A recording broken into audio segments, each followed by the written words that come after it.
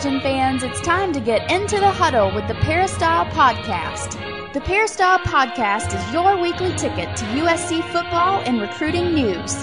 And now, here's the host of the Peristyle Podcast, USCFootball.com publisher Ryan Abraham.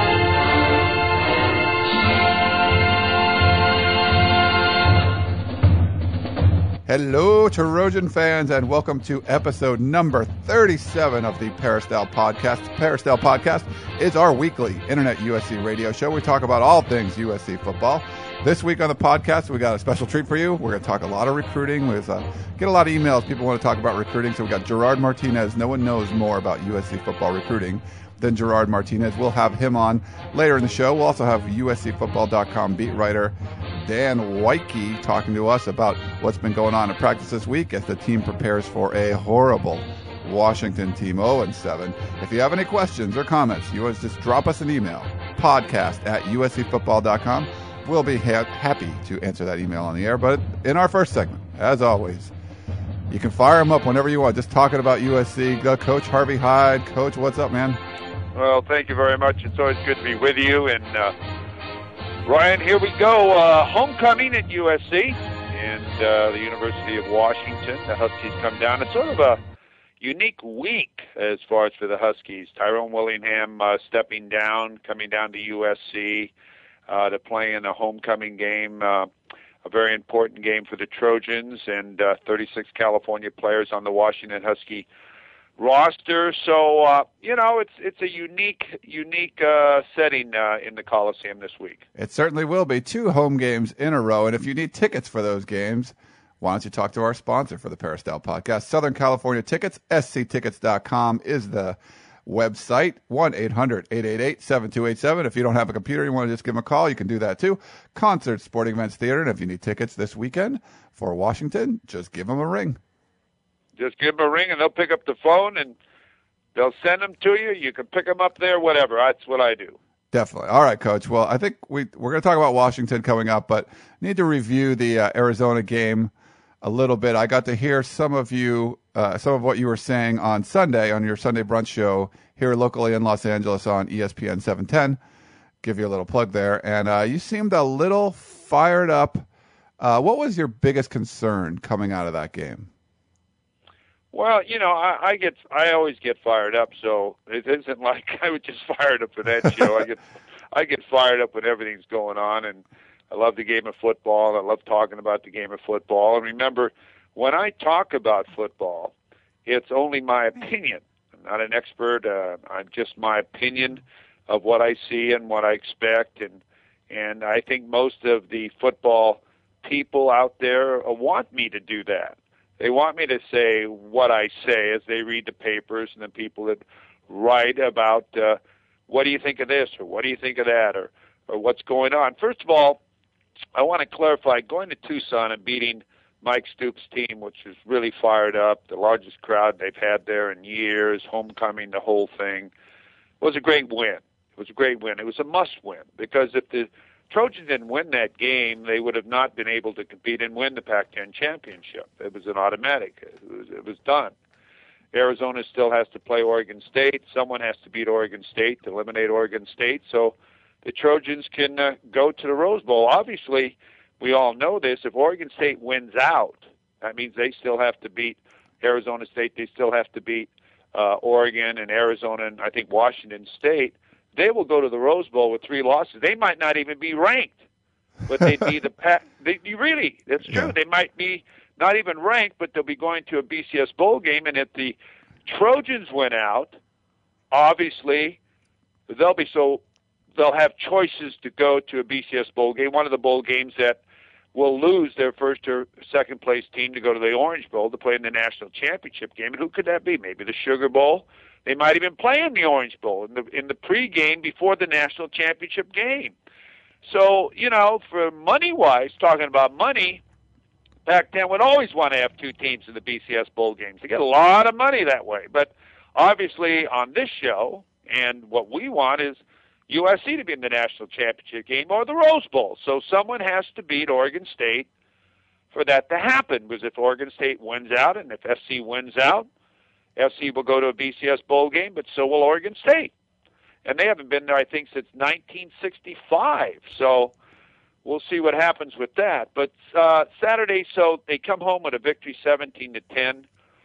Great victory for the Trojans. But I think a lot of concern regarding the Trojans. The defensive side of the football plays a magnificent game. I mean, my goodness, 188 yards total offense, hold them to 10 points, and basically that's almost like a shutout to them considering field position and everything that went along with that game. And offense, a lot of people maybe don't look at it as I do, but I really feel they sputtered. They still don't have that identification of who they are or what we are or what we do. And listen, this is who we are. This is what we do. Win or lose, we won 17-10, but next week we're coming back against Washington. We're going to do that same thing again. And we're going to do it again the next week. And we're going to do it again the next week. And we're going to do it so good that you can't stop us on that. So I still think they're struggling a little bit with that. Again, I do want to say Mark Sanchez, I hate to see him have to always be the guy that they point to. If Mark's off, that's why the offense isn't going good. Hey, Mark, without Mark right now, I wouldn't know what to say, where they'd be. I tell you, he is a true champion. He plays so hard. I love to watch him play. He fires up the offense, the defense, the whole thing, and really he has a lot of weight on his shoulders. And I hate to see him blame himself. I mean, when something doesn't go right, it was my fault. I hate to see a 19 or 20-year-old kid stand there and say, we won, it was my fault, though, that we didn't win bigger, or we didn't do this, or we didn't do that. I don't like that. He definitely holds himself accountable, Coach. And they talked about that a little bit. I think a lot of the fans on the message board, Steve Sarkisian, the offensive coordinator, took a lot of heat on USCFootball.com. There's a lot of people that weren't happy with the play calling. But there's some coach speak that I need you to translate for me. And I'm sure you did this many times when media asked you questions if the offense didn't do well. When the coach says, we didn't execute. And I understand executing is it's I don't know, that phrase just bugs me for some reason, but I understand that's important. Yes. I mean, you drop a play. If the guy doesn't do the right thing, then the play's probably not going to work. But it seems like sometimes it's overused as an excuse. Like, well, if it couldn't have been like, well, we kind of had a game plan that really wasn't as good as we thought it would. So if they would have to execute at such a high level to make this play work. Is that ever the case? You see, like, yeah, okay, if you would have executed that correctly, it would have worked, but it was such a high degree of difficulty that you really didn't give yourself much of a chance to work. Well, let me put it this way: if everybody does their job in every single play, you're going to score a touchdown normally. So you're going to have breakdowns that happen, but you try to eliminate breakdowns by keeping things simple, by keeping things where people understand what they do. And normally when you have great players, you want those great players to demonstrate their skills. You want to keep it simple, and you bring the offense along at a stage that they can handle. I mean, on defense, you have 5-star players that line up and just pound on the offense of the teams they've played. Now, they've been the hammer, and the offense has been the nail. Now, those same 5-star players, as far as recruiting, and, I don't know how many are on offense or how many on defense, but are on the offensive side of the football, too. And it all starts with a philosophy. It all starts with execution. It all starts with a rhythm. It all starts with who we are. And the next thing it starts with is your offensive line. If you don't have an offensive line that can own the line of scrimmage, it's pretty tough to do anything right. You can run any offense if you got an offensive line that wants to eat people up. And I think it starts with your offensive line. And from your offensive line, then you go to the other philosophies that you form of what type of football team you are offensively. And I just think that right now, and this is just my opinion, as I said earlier, there's been too much motion. There's been too much of substitution in ways with receivers and players. It's hard to get a feel. And I'm not saying that the right plays are called, the wrong plays are called. Sometimes I wonder why certain plays aren't called, or in the offense, like everyone does, like more draws, or why don't we throw to the middle of the field more? Why don't we run more hooks or curls or screens or whatever? But that's just my philosophy, my vision. So, you can always second guess, and I don't want to second guess. But when my X is bigger than your O, then I've always said just line the X up right and let that X execute. And remember, coaches are teachers. All week you practice for the exam. And then on Saturday, that's your examination. Are you going to pass it or are you going to fail it? So, that's what I always used to say to my coaches. I'd say, we're the same as a teacher. It's our job to help all of these kids pass the test and all graduate. I guess that's the best way of saying it. Yeah, Coach, to me, you're looking at it, you said like the X's and O's, who's bigger, who's with what. It seems like, they're out there playing a game of chess when they should be playing a game of like Rock'em Sock'em Robots. They could just be pounding on these other teams. And I don't know if you remember that game. Your kids might have had that, Coach. I don't know. There was a little fighting game, I think, when I was growing up. But to me, it seems like they could be pounding the ball a lot more, especially towards the end of the game. And I think it leads into a question about clock management as well. I mean, if you saw the end of that Arizona game, I mean, they're essentially trying to run out the clock, and they're snapping the ball with like 12 seconds left on the play clock, and then they're running a pass, and I was kind of baffled at the end of that game, to be honest. I wasn't sure what they were doing. It was almost like, well, we have this game won, but we're going to try to just run our normal offense and see what goes, instead of we should just run the ball right now. We should wait till the play clock is all the way down, milk as much time as we can. Did you notice that at all? Well, it's pretty hard not to notice that. I mean, in fact, you threw the first ball deep. You came back and ran the ball, and you got 6 yards, and you came back and threw the ball again. And, when you needed 1 yard or 2 yards to get a first down, you make 2 first downs and the game's over. You don't need another score. You've won the football game. The only thing can happen is something bad if you give the ball up. You just made a magnificent fourth down goal line, or not goal line, but fourth down stop of their drive.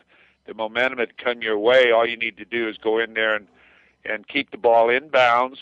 As you said, utilize the clock, get a first down or two, and the game's over with. Don't give the ball back to Arizona.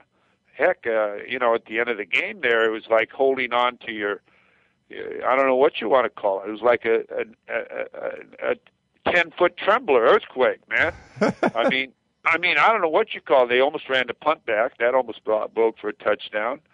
And then when the FC got the ball back, I think they were down like on the 5-yard line or 4-yard line, and Stephon Johnson fumbled, and the ball was picked up by McCoy, and he ran the ball for 20 yards, and they reviewed the play and so on. I mean, wow. I'm going to tell you, it became very nerve-wracking as far as I was concerned, and I agree with you 100%. It's amazing why they did that. They say they might go back and say, if we did it again, we wouldn't do it that way, or, so and so, but shouldn't do it that way at the beginning. I mean, no. you know what I mean? You lose that game, and that's an easy decision. That's not something I think that you say, how come he threw the ball that far down the field? He should have dumped it off. Why throw the ball? Why not just run the ball, keep the clock going? As you say, let it run down to about a second or two, snap the ball, take your time, get back in the huddle, run it down, and win a football game. Make 2 first downs and win a football game. Just tell your guys, we got it. It's on us. The defense has played the entire game. They have played you-know-what. We can't bring them back on the field. We got to make 2 first downs and go home with some pride. But that didn't happen, and wow, I'll tell you, I was a nervous wreck. Yeah, well, one last thing on the game, Coach. I think I don't want to beat this thing up too much. We'll have to see what happens. I mean, when Washington comes into town this weekend, the penalties, when Pete Carroll talked about after the Washington State game, he was really happy that they only had like 2 penalties or something like that. And I just shook my head. I'm like, I knew I would have wrote down, guarantee they did not fix their penalty problem. I mean, Washington State wasn't doing anything, so there was really no reason to commit penalties. That wasn't a game where you're trying that hard and the penalties are going to come. now you're in a hard-fought game again. Boom, 10 penalties to 1. I mean, obviously that is a concern, and there were I'm sure there were some questionable ones I wasn't really sure of when you looked at them, like there was Cushing had a face mask and stuff like that. But there was other ones that looked like they could have been penalties, where there was some pass interference ones where guys were playing some of the receivers pretty tight. 10 penalties is probably about right. But are you concerned, or as a coach yourself, I mean, you never want to get like the whole grassy knoll conspiracy theory kind of stuff, but Carroll's mentioned it several times where his team is always the most penalized and his opponent is always the least penalized. Every week it just shifts around. You know, next week Arizona might get 10 penalties, but when they played USC, they only had 1.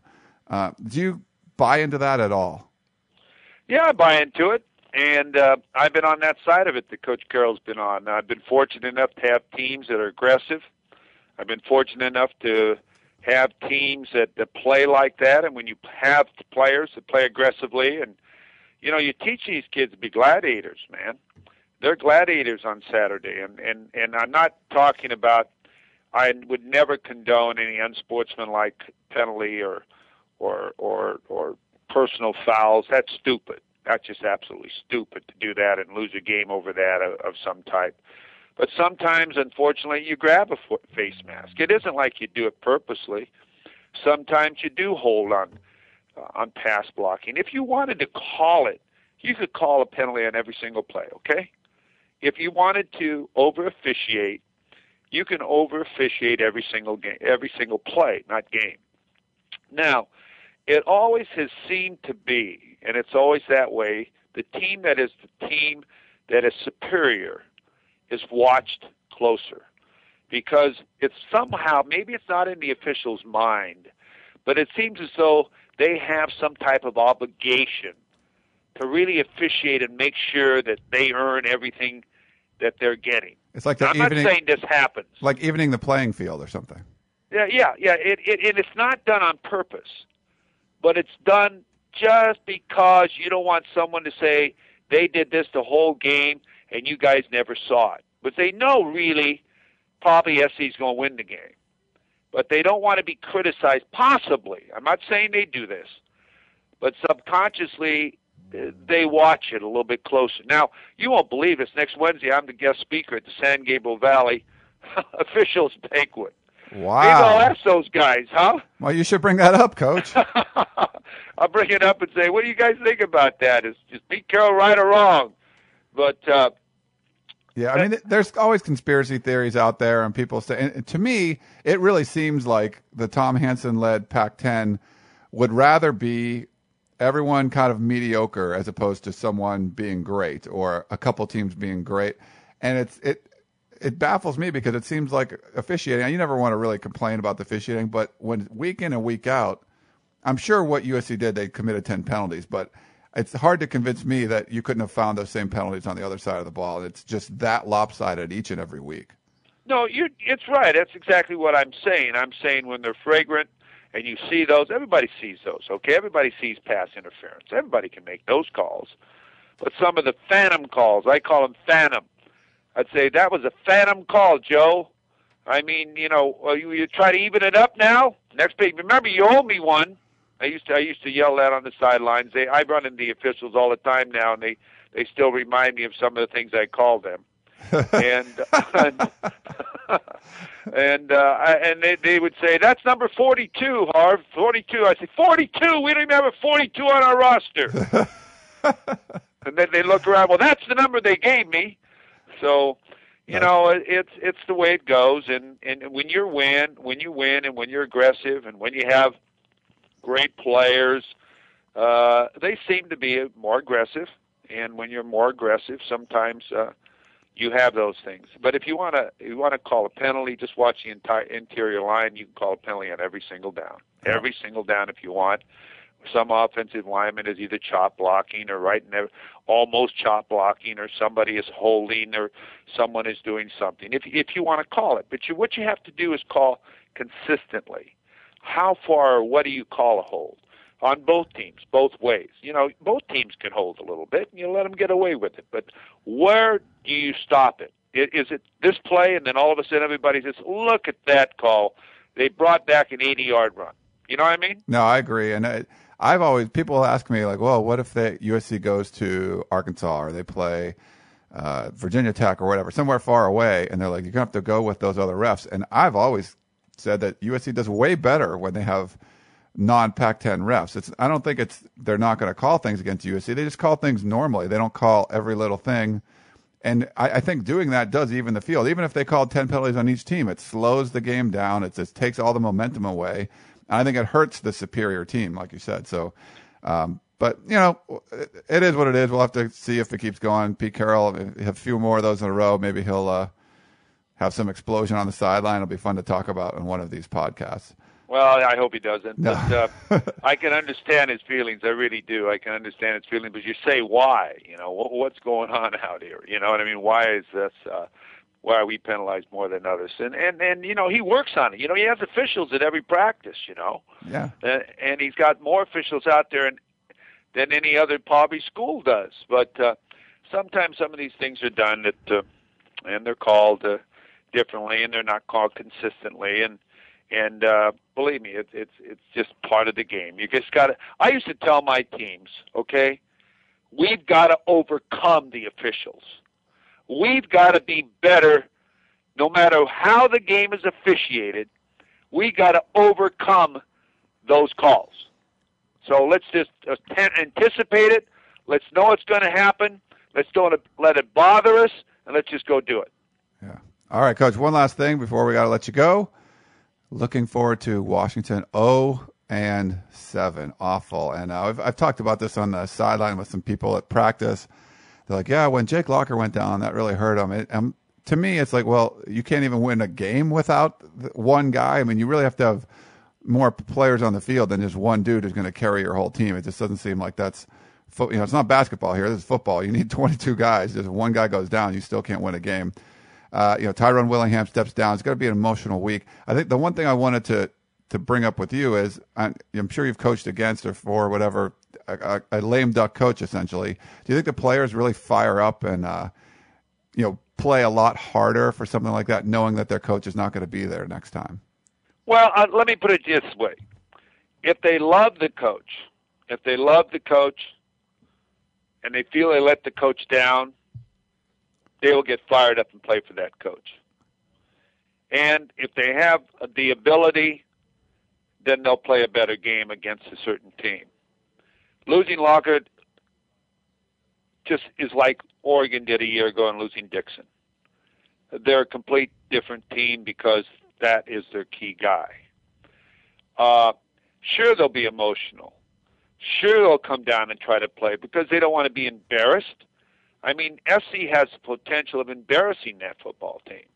I mean, 33-7 Notre Dame beat them at home last week. So certainly it could be another Washington State type of game. So they'll play for pride, and if I was Tyrone Willingham, I would tell them, guys, you don't have to play for me. Play for yourself. Don't let yourself down. Don't let Husky football tradition down. This program will be here long after we're all gone. So let's go out there and play and get it done and get through this team, which is one of the best teams in the country, and see what we can get done. But, you try to play emotional every week. Sure, you'll play emotional. SC will play emotional. But right now, SC's got better players. So if they play emotionally and execute the way they should execute, they will beat Washington. And it could be beating Washington bad. I mean, tell me, how many times have you seen the Vegas odds have a 43-point difference? I mean, really, think about it. And twice in like 3 weeks, it's crazy. Yeah, I mean, that's crazy, isn't it? I think it just hurts USC so much. I mean, the fact that Oregon State with 3 losses could go to the Rose Bowl, and you have a Washington State. And the Apple Cup is going to be an absolute disaster this year. That's Washington versus Washington State. I mean, could be a shutout. Yeah. Could be a tie. Go forever. 2 awful teams. But, you hate to see that from a proud program like Washington and a good guy like Ty Willingham. But it's definitely time for a change of the guard there. So we'll see what happens on Saturday. But, Coach, thank you so much for your time, and we will definitely talk to you next week and get more info about what's going on at USC. Thank you. All right, everyone else, if you want to go to the game this weekend, go to sctickets.com. Check them out. You can get your tickets there. And we will be back after a very short break talking recruiting with Gerard Martinez. Stay tuned. The Peristyle Podcast will be back after this short break.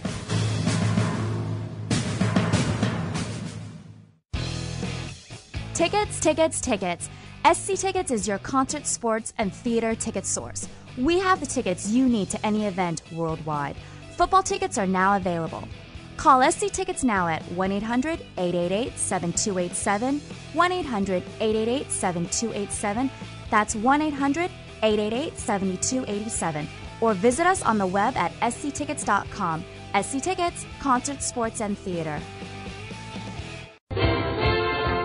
Hey USC Trojan fans, to get into the huddle of your Southern Cal Trojans, log on to uscfootball.com today for all the latest in Trojan football, basketball, and recruiting news. Ryan Abraham will give you an in-depth analysis, recruiting updates, and will answer your questions every day on the message board. So for all the latest in team and recruiting news on your USC Trojans, check out uscfootball.com, the officially licensed Southern Cal site of the Rivals.com network.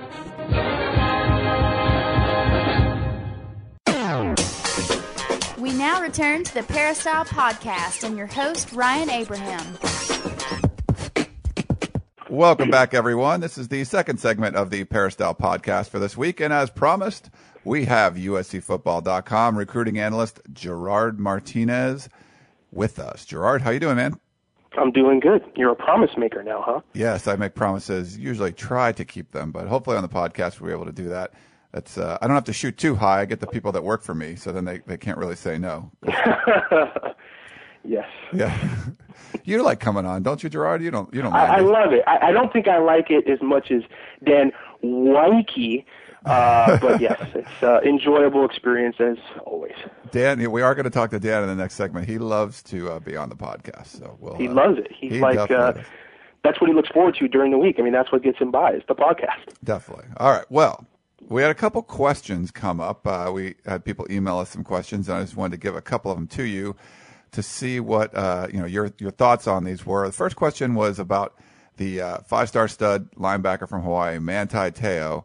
UCLA coach Rick Neuheisel offered a couple of Manti Te'o's teammates, and I don't think it's any secret that it looks like it's a battle between USC and BYU, but obviously anything can happen in the recruiting game. What do you think Rick Neuheisel is doing here? Is this really an attempt to try and get the Manti and offering some of his teammates, or what's going on? I think it's pretty obvious what's going on. I think they want to get their foot in the door with Hawaii. I think Norm Chow has an excellent reputation in Hawaii, and being able to get the best players off the Big Island would be beneficial to their recruiting efforts. I mean, right now people talk about UCLA and setting the standard for their recruiting like last year. They had a really good class last year, and they got some really good players from the city section, and they're kind of, people are assuming, well, they should be at that level still, and they're not. They've really started out slow this year. They've had trouble kind of getting some consistency with some of the guys that they signed, and they've gone down and looking at guys that are more role players for them, guys that can just set a foundation, I think, for the philosophies, for what the coaching staff believes in, and really trying to get out of the way from what the previous coaching staffs had set up. So, they're going to bring in guys that maybe they're not necessarily the most athletic guys. Maybe they're not guys who are 4 or 5 star guys, but they're guys that they feel are going to do what they say and buy in to their system. So, obviously there's a payoff there at the end if you're able to get 2 teammates of a 5-star guy and get the 5-star guy. But I don't know if it's all about that. I don't know if it's all about Manti Te'o. Okay. Well, I mean, I was reading the message boards a little bit up on uscfootball.com, and they were talking about this. And I think one of the key words that came up was desire. And, yeah, okay, so maybe they're trying to get guys that are close to Manti Te'o or, make some inroads into Hawaii, whatever you want to say. I think with Norm Chow, obviously, that's really helpful. But sometimes you can get those 3-star guys that want to play so badly, and they do have that desire factor. They just want to be out there on the field, and they can make up for some of their athletic shortcomings with just their will and their heart. Exactly. And Norm Chow made a living at BYU with guys who were quote-unquote not athletic receivers, guys who were not going to be able to go to the NFL and do great things, but they worked for his system. They were smart kids, they ran good routes, and they were where they needed to be at certain times, and the quarterback could depend on it. And it was more of a system. And so, people can criticize and say, oh, well, that they're recruiting guys who are not athletes, and the whole reason behind that is because they're trying to get this other guy down the road. I don't know that that's what it's all about. Like I said, I think that some of it has to do with kind of a blank slate a little bit, and kind of changing a little bit of the mentality that's at UCLA right now. And you bring in star guys, and obviously they're going to have some egos, and they're going to have some things that they want to do personally. And right now, that's not what UCLA needs. UCLA needs just people to buy into the system and kind of change, I guess, the culture of football there. All right. Questions. If you do have questions, you can always email us, podcast@uscfootball.com. That's where this next question came from. It was pretty simple, Gerard. He wanted to know, who are the locks that USC can sign up for the rest of this class? The locks. There are no locks in any class at any time. It just doesn't happen. I mean, there are guys that are more than likely to end up at USC, but to say that anybody's a lock, I mean, that's just you can't do it, because it's recruiting, and you're talking about 17-year-old kids, and their minds change like the wind. And so there's no locks. I would never say lock on the message board. I've never say lock in a story. I've learned better. There are guys that I think that USC is in really good shape with. I think Devon Kennard, they're still in very good shape with. I think Gerard Martinez, the offensive lineman from Salt Lake City, Cottonwood High School, in very good shape with. I think they're in very good shape with Manti Te'o as well. A lot of people are saying, hey, BYU leads. It's a race between BYU and USC. I think USC is definitely a very attractive university for Manti Te'o, just in a number of different ways. I mean, it's not just about religion for him. Yes, that's a big part. He's LDS. He wants to go on a mission. But this is a kid who's also, wants to go to a good school and wants to get a good education and wants to play big-time football. I mean, he really wants to be at a high level of play, and I think he has aspirations of going to the NFL, and I think USC definitely fits that bill. So there's some players there that are definitely guys that you can say USC's in good shape with, but to call them a lock, you know what? Anything can happen until signing day. Typically, I mean, when you see a team do well, it usually helps the following recruiting year. Correct me if I'm wrong on this, but do you think that what BYU and USC does the rest of the way would have any effect on what Manti Te'o does? If USC wins out or BYU wins out or vice versa. I mean, what do you think? No, I don't think so. I think it's more at this point in time.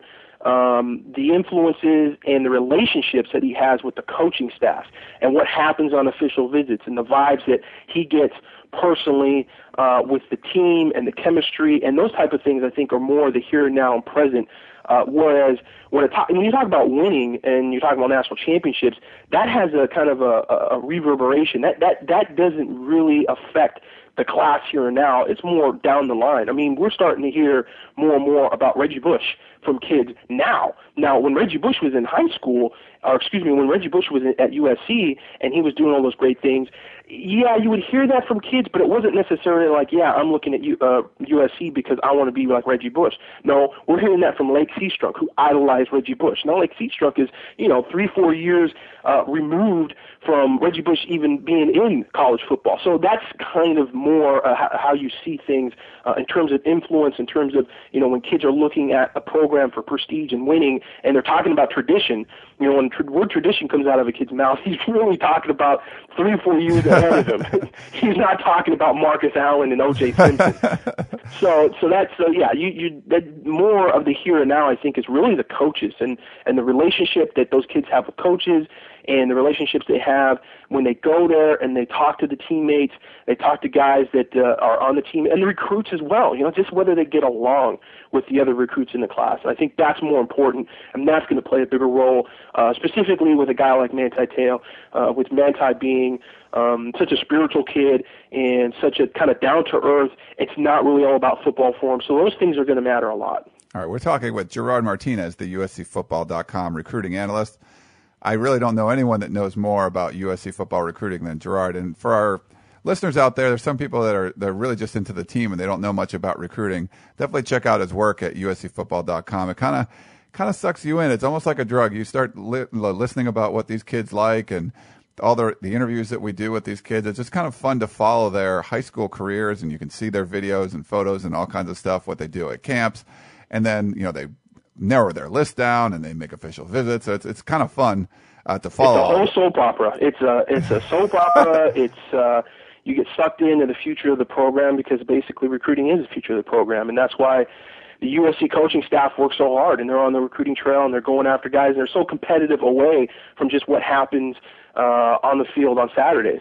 It carries over into the off season and over the summer, and it's kind of a 24-hour, 7-day a week, 365 days a year thing, and you get kind of consumed by it, and people are really into the program, and really those diehard Trojan fans that really want to know what the program is like. Those guys know what's going on in high school. They knew Stephon Johnson when he was playing quarterback at Dorsey. I mean, that's you kind of know what to expect coming in, and that's another thing with the expectations of the team nowadays.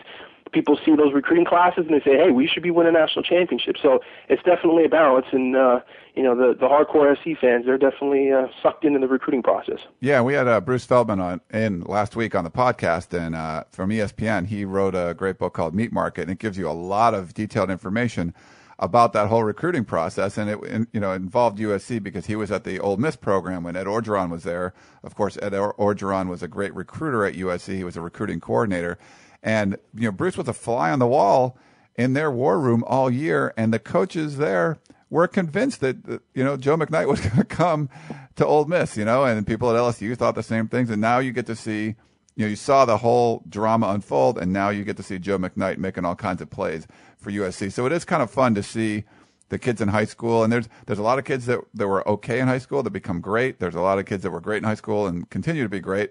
And there's some that were great in high school, and they're kind of those bust guys. So you can follow all of that, and it's fun. Like you said, like some guy will talk about, I remember watching Stephon Johnson play quarterback, or you see other guys, Everson Griffin playing fullback or whatever it is, when they're doing that stuff. It's kind of fun to follow.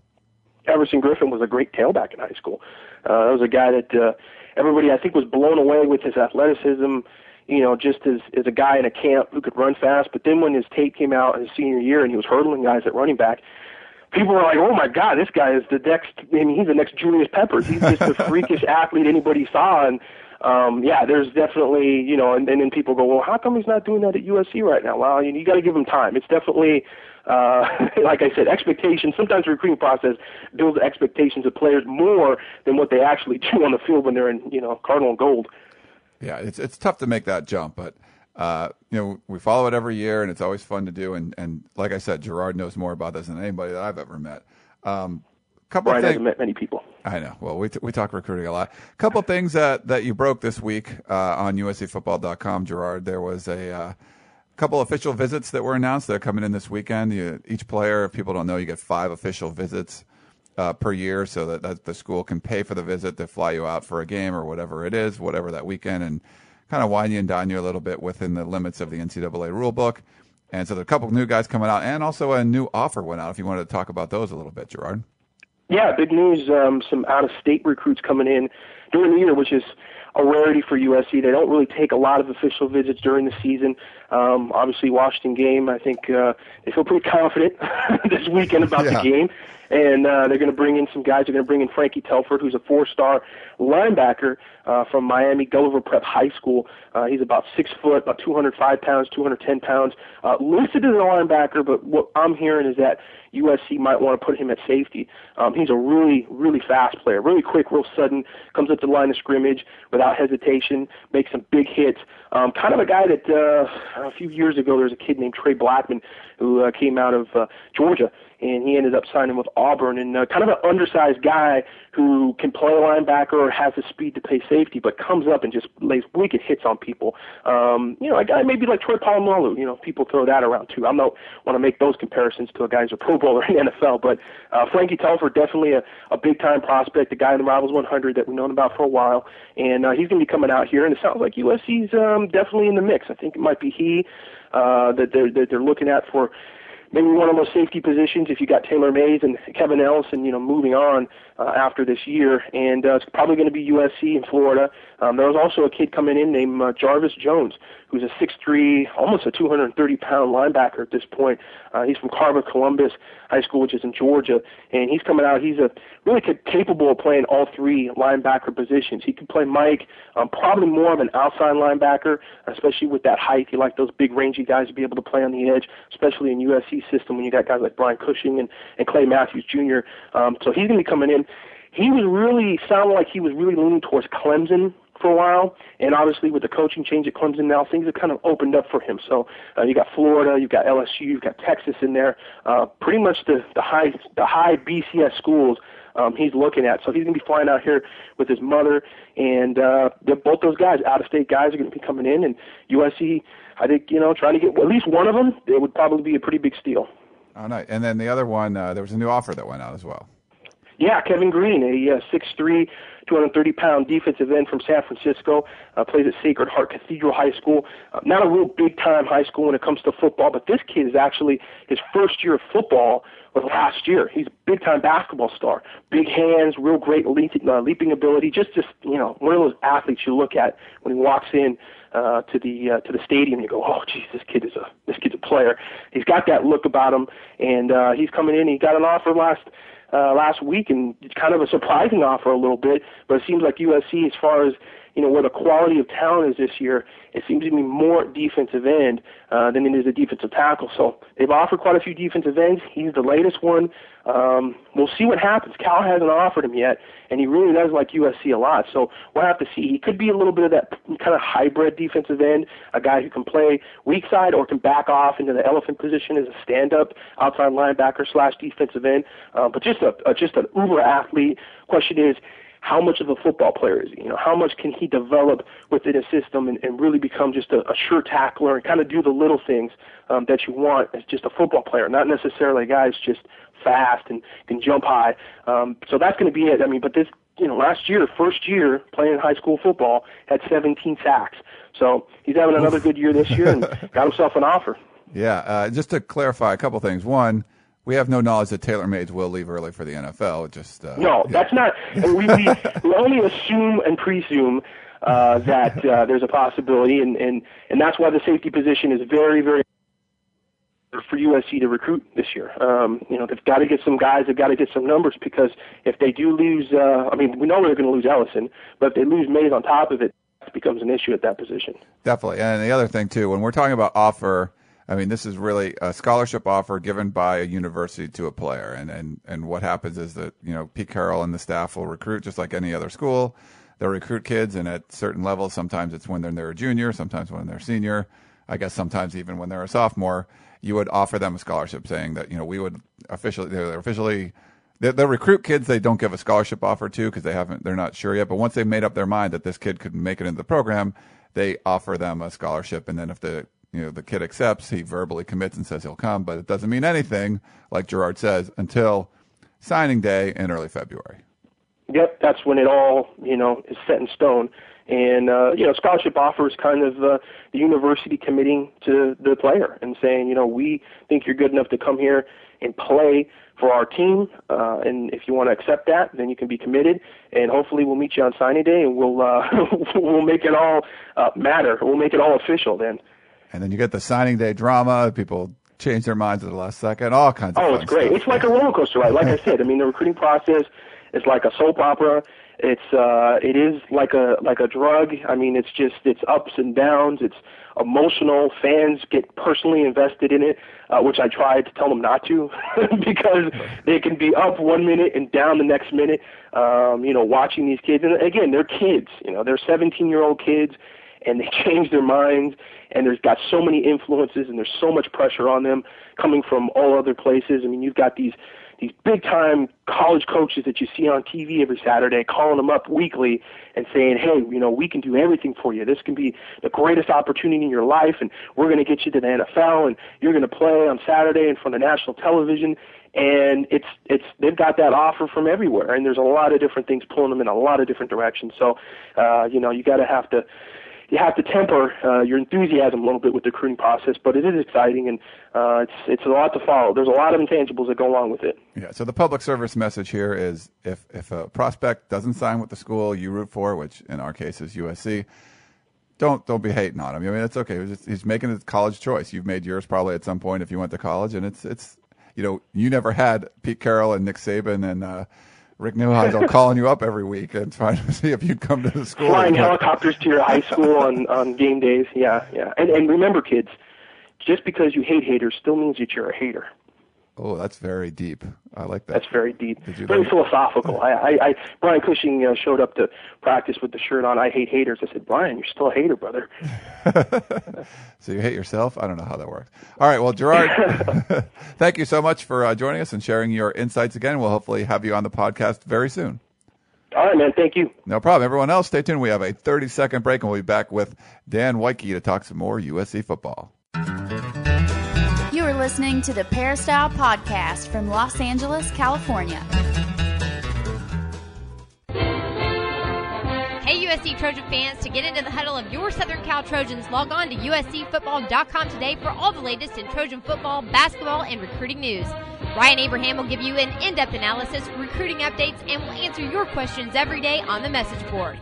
So for all the latest in team and recruiting news on your USC Trojans, check out uscfootball.com, the officially licensed Southern Cal site of the Rivals.com network.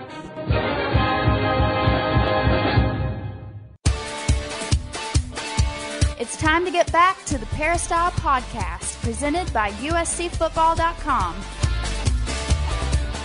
We are back for our third and final segment of this week's Peristyle Podcast. Getting ready, the Trojans taking on the once proud Washington Huskies. Now they're just in a sorry state up there in Seattle. It rains every day, highest suicide rate in the nation, and your football team is absolutely horrible. We join Dan Woike, USCFootball.com beat writer. Dan, what's going on, man? I hate Seattle, too. You do? I'm not part of it. No, actually, I really like Seattle. I've never been, so I've always wanted to go. It's one of my favorite seasons of the Real World, one of the original ones. I think it was like one of the second, maybe the second one was Real World Seattle. Yes. Seattle's a cool city. I mean, the Space Needle is neat. They throw those fishies around and stuff. It's pretty cool. I'm not a coffee drinker, and they give you a cup as soon as you get off the plane, so I'm not sure how that works. That's why I wasn't a huge fan of it. But, man, they love their Huskies. But right now, it is not looking good for the entire state of Washington. No, it's bad football up there. I mean, the Seahawks are bad. Washington's bad. Washington State is bad. I don't know what Eastern Washington's doing, but I assume they're probably bad too. It's just like something in the water. And the Sonics left. It's bad football. The Sonics went to Oklahoma City. That's pretty sad. When it's just a sorry state up there, and we feel bad for him. I mean, Ty Willingham is a really nice guy. If you ever get to meet him or talk to him at those media days and stuff, he's a nice guy. I think he really cares about his kids. He wants them to get an education, but if you're not winning games, it's just not going to work in this business. And I don't know. We'll see where he ends up. But I mean, you talked about this week, Dan, in one of your pieces there. Could be a real emotional game for the Huskies, and they might play USC tough just because of this whole Willingham situation. Yeah, I mean, I know we had this conversation too. I always have a theory about in sports in general that teams, when something like this happens, maybe it's an injury to a star player or some sort of tragedy or something like that, that it really teams emotionally kind of mesh.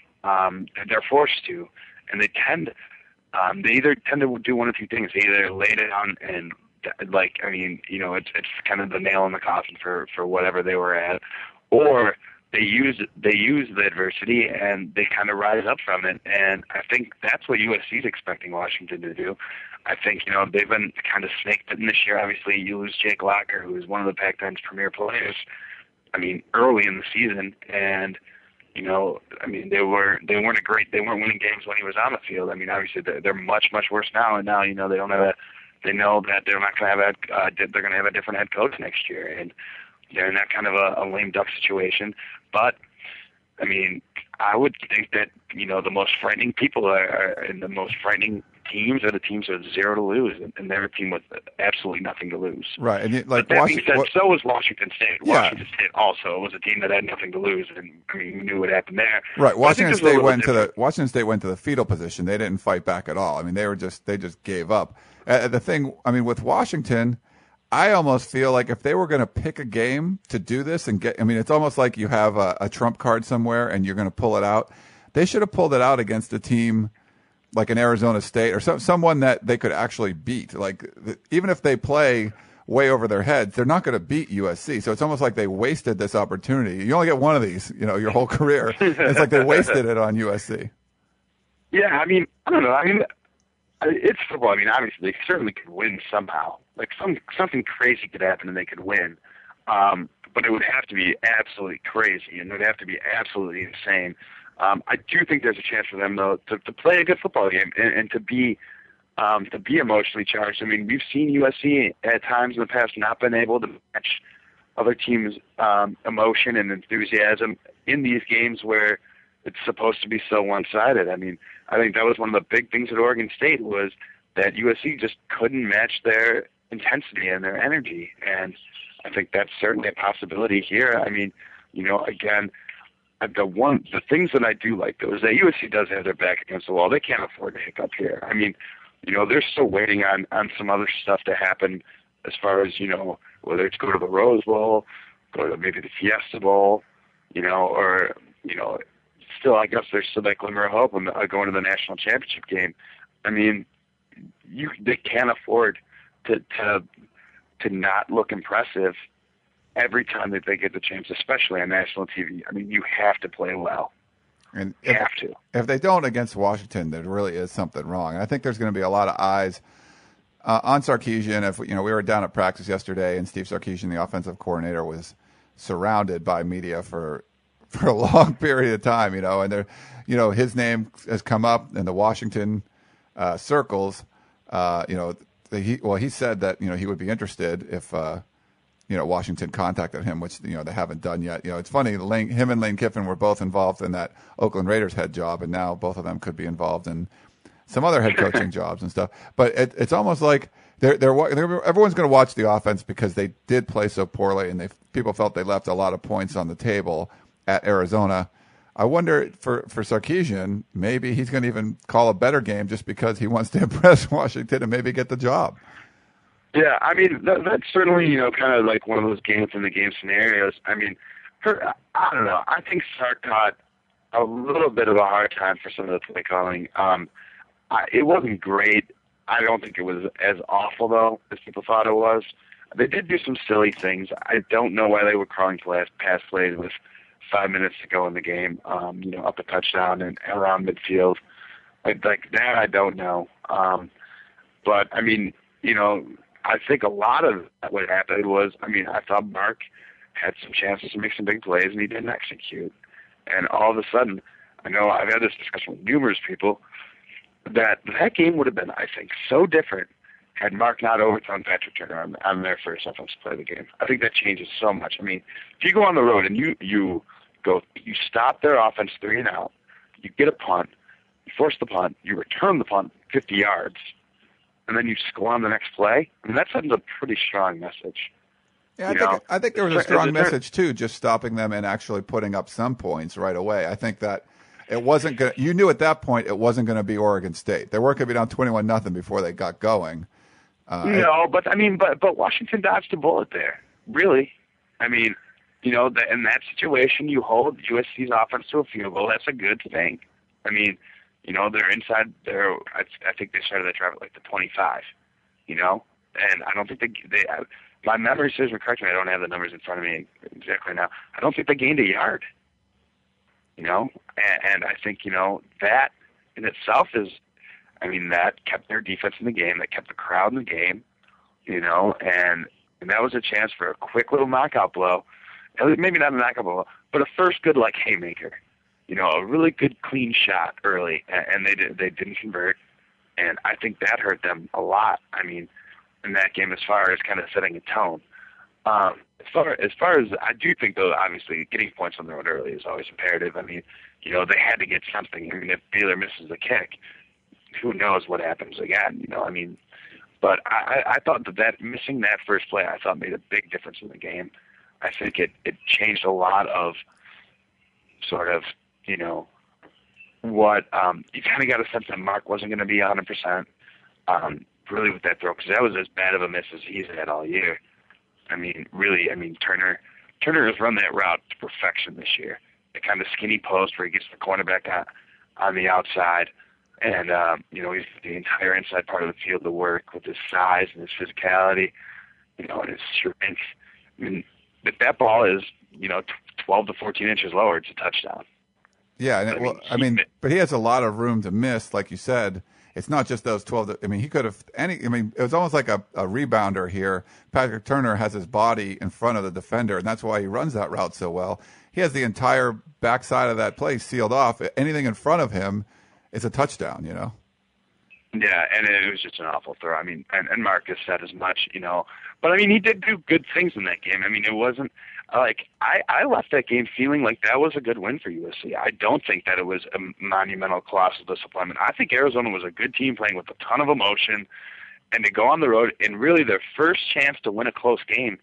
They hadn't been they hadn't had a one-touchdown lead in the fourth quarter yet. When you look at what they've done offensively, usually in the fourth quarter they're up 30.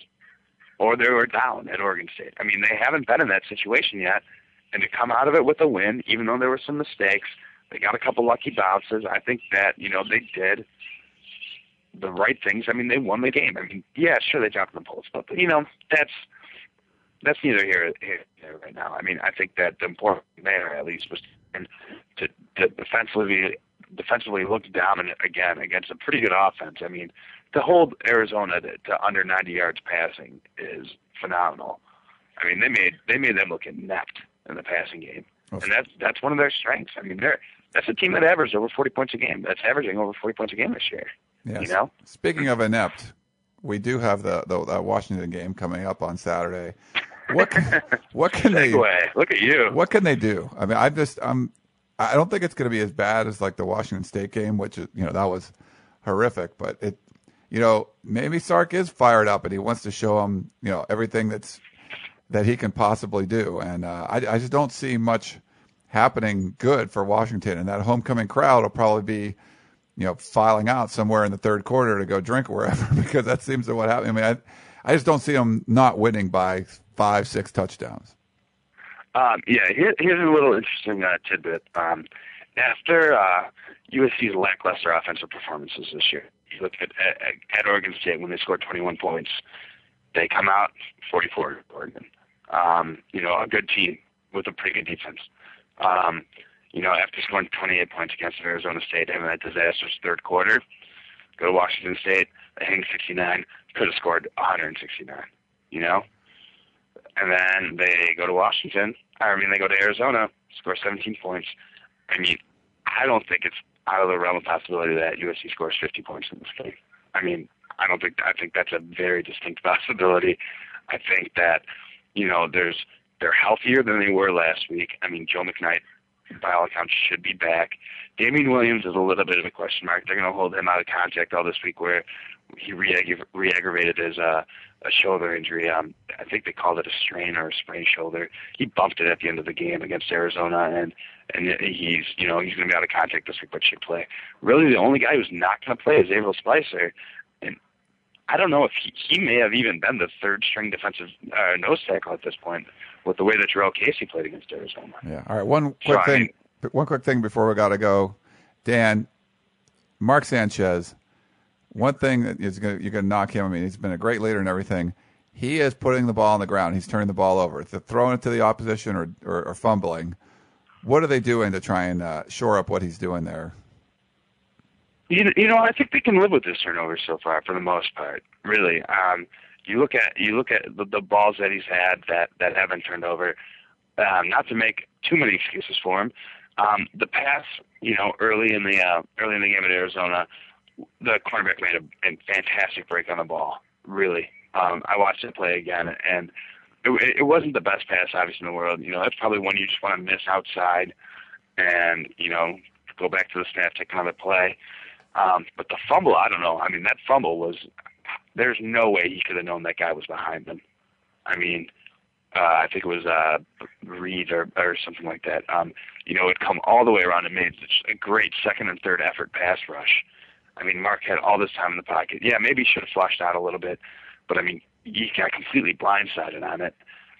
It's hard to fault him for that. A fumble, at least I didn't have a real glaring issue with him on that. I think that they kind of like the fact that he's willing to take some risks. The ends justify the means. The fact that he's willing to go down the field, he's willing to play his. He hasn't made an overwhelming amount of just absolutely boneheaded decisions. There've been a couple here and there. Like, I know the one play that he wishes he had back most was in the second quarter. They had, I think it was in the second quarter. They had a 3rd and 1, and he had rolled out of the pocket and he tried to throw down the field to Rojo instead of just rushing. Going for that, yeah. He could have got the first down. Yeah, and that was a play that was a kind of a boneheaded decision. But I think for the most part, though, he's been pretty solid. And one of the things this weekend that I firmly believe is that lost in the mix with Mark Sanchez, who, by the way, I've seen now ranked as high as 10 on some draft boards already, is that he's still only 10 starts into his career. I mean, this isn't a guy who's played an absolute amazing amount of football in college. I mean, he's still relatively inexperienced. He's still working, with a relatively inexperienced group of receivers for the most part. I mean, guys that, had worked with Booty, Turner, guys have been around. I mean, Vidal Hamilton was a guy that you would have thought would have been more in the mix. And I mean, he's not on the field. Damian Williams wasn't there last year. Rojo's still a sophomore. I mean, Anthony McCoy didn't do much last year. I mean, it's still, I think all things considered, it's really, really difficult to nitpick a lot of what they're doing. Yeah, I mean, there's still, obviously, Dan, there's obviously a lot of upside there. But unfortunately, we are out of time, so I'm sorry about that. But thank you very much for joining us, and we'll talk to you again next week. Okay, sounds good, Rad. All right, everyone else, thanks very much this is our show for this week, the Peristyle Podcast. We'll be back next week. Everyone go out there at homecoming and enjoy the game. You've been listening to the Peristyle Podcast presented by USCFootball.com. Be sure to tune in next week for the latest news on Trojan football and recruiting. And don't forget, you can now download the podcast directly to your iPod or MP3 player. Just search for Peristyle Podcast the next time you log into iTunes.